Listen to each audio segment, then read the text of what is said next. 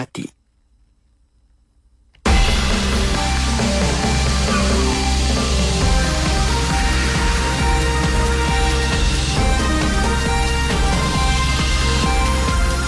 $120 lagi baki tahanan lolos dari depoh tahanan diburu. Berpendirian tegas Sultan Ibrahim pemangkin penyatuan rakyat. Assalamualaikum, salam Malaysia Madani. Saya Nizamiah Asikin Muhammad Zukni dalam Utama 1 Tengah Hari.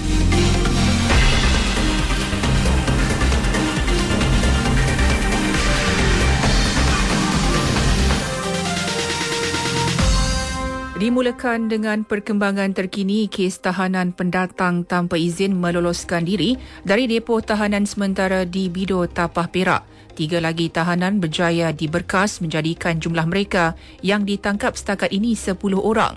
Ketua Pengarah Imigresen Datuk Ruslin Yusof menegaskan usaha memburu 120 lagi tahanan dipergiatkan. Fokus pencarian kini di penempatan haram, masjid dan surau sekitar Tapah. Fokus kita, risikan kita, operasi kita di kawasan-kawasan yang menjadi penempatan penduduk asing, warga asing. Contoh di sekitar Tapah ni, kita fokus di situ. Kita tidak menolak mereka akan pergi ke tempat bangsa mereka, keturunan mereka dan kawan-kawan mereka yang mungkin dah kenal sebelum ni untuk minta bantuan. Dan saya ingatkan jangan siapa-siapa memberi perlindungan lah. Kita akan ambil tindakan tegas lah. Termasuk warga asing yang melindungi mereka yang melarikan diri ni. 100 lagi anggota ditambah esok untuk kesan baki tahanan. Selain itu, depo sementara Imigresen Bido telah dikosongkan. Tiada lagi tahanan ditempatkan di depo berkenaan. Kepimpinan Yang di-Pertuan Agong Sultan Ibrahim yang dikenali sebagai Raja berpendirian tegas dan berani mampu menjadi pemangkin penting dalam memperkukuh perpaduan dalam kalangan rakyat. Pengerusi Jawatan Kuasa Kesihatan dan Perpaduan Negeri Johor, Ling Tian Sun berkata, Sri Paduka Baginda sebagai penaung utama negara diyakini mampu menjadi tonggak kestabilan perpaduan rakyat sekaligus memadam api perkauman yang boleh menggugat keharmonian antara kaum. Baginda juga akan menjadi benteng penghalang usaha pihak tertentu, terutama yang ingin mencapai matlamat politik dengan memainkan isu 3R kaum, agama dan raja. Ling percaya peranan itu akan terus dimainkan oleh Sultan Ibrahim dalam memastikan isu seperti 3R dapat dihentikan sebelum menjadi marak.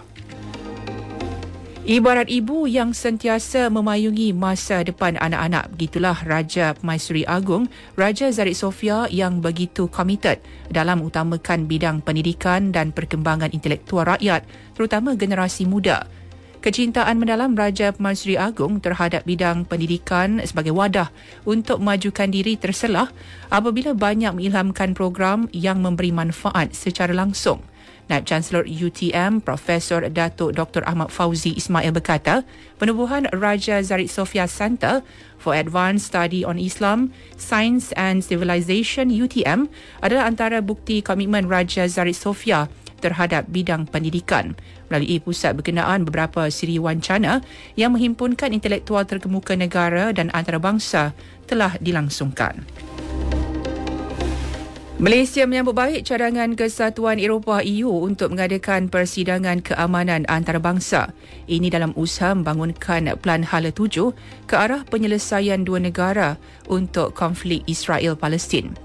Menteri Luar Datuk Seri Muhammad Hassan menegaskan pengakhiran pendudukan Israel selama beberapa dekad di wilayah Palestin adalah asas untuk penyelesaian dua negara serta keamanan dan keselamatan yang berkekalan di Asia Barat.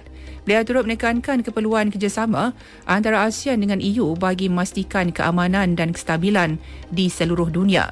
Datuk Seri Muhammad menyatakannya pada mesyuarat Menteri-Menteri Luar ASEAN EU kali ke-24 di Brussels, Belgium. Isu yang sudah lama membelenggu ketiga-tiga wilayah persekutuan diberi keutamaan Jabatan Wilayah Persekutuan tahun ini, ia dengan penyelesaian unik kepada cabaran tersendiri yang dihadapi setiap wilayah. Menteri di Jabatan Perdana Menteri Wilayah Persekutuan Dr. Zaliha Mustafa berkata, isu-isu berkaitan akan turut diselesaikan mengambil kira peranan berbeza yang dimainkan Kuala Lumpur, Putrajaya dan Labuan. Bagi Kuala Lumpur, isu legasi yang menjadi kebimbangan rakyat seperti masalah dihadapi peniaga, lambakan warga asing dan gelandangan. Selain program membasmi kemiskinan bandar diberi keutamaan. Bagi labuan, jabatan itu mempunyai visi untuk menjadikan pulau berkenaan sebagai hub pelancongan. Manakala Putrajaya, tumpuan diberi ke arah usaha menjadikannya bandar pintar dan pusat pelancongan. Usaha merancangkan kemasukan pelancong luar ke negara ini bersempena dengan Tahun Melawat Malaysia 2026 dan Tahun Melawat Negeri. Syarikat penerbangan dan pengusaha pelancongan disarang merebut insentif geran padanan penerbangan sewa khas yang ditawarkan kerajaan. Saranan itu disuarakan Ketua Pengarah Lembaga Penggalakan Pelancongan Malaysia, Tourism Malaysia, Datuk Dr. Amar Abdul Ghaffar. Langkah itu sebagai usaha mengatasi kekurangan penerbangan terus dari beberapa negara, terutama China. Terdapat 3 pilihan yang boleh dipertimbangkan syarikat penerbangan menerusi geran padanan tersebut, iaitu menambah kekerapan penerbangan, menyediakan laluan baharu dan menambah kapasiti kerusi.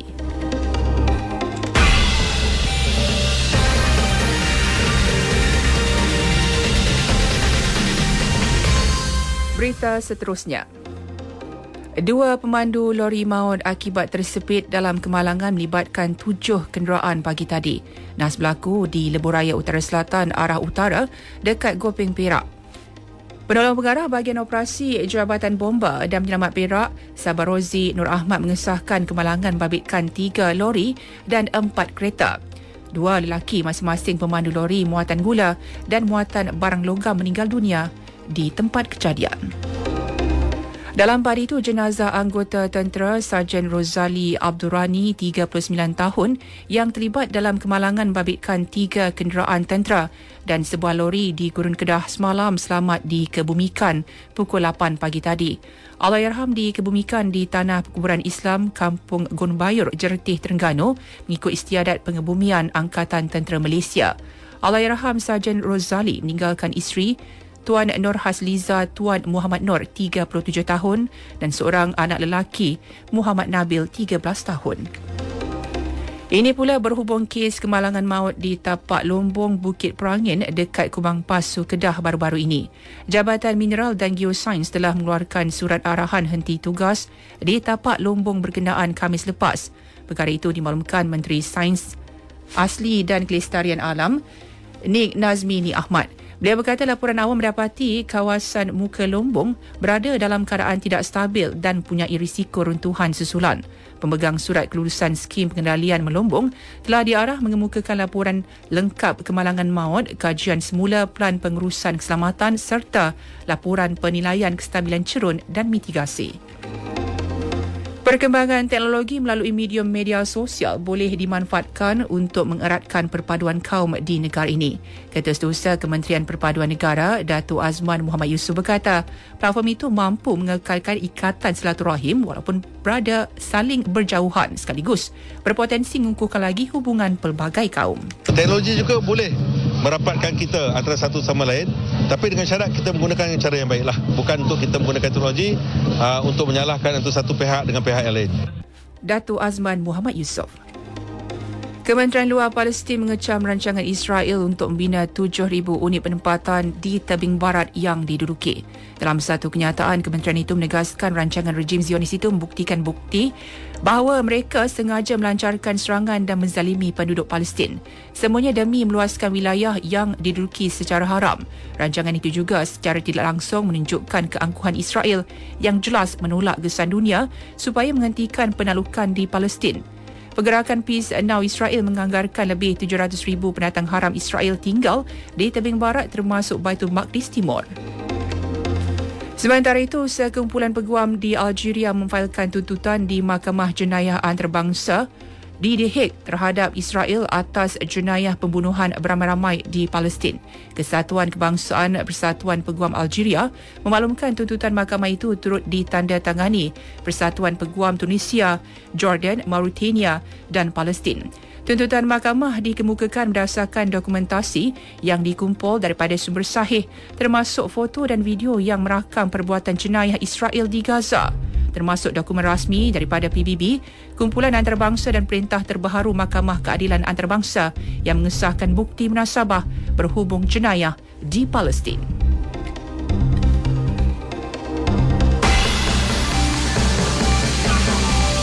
Disampaikan tajuk utama sekali lagi. 120 lagi baki tahanan lolos dari depo tahanan di Puru. Berpendirian tegas, Sultan Ibrahim pemangkin penyatuan rakyat.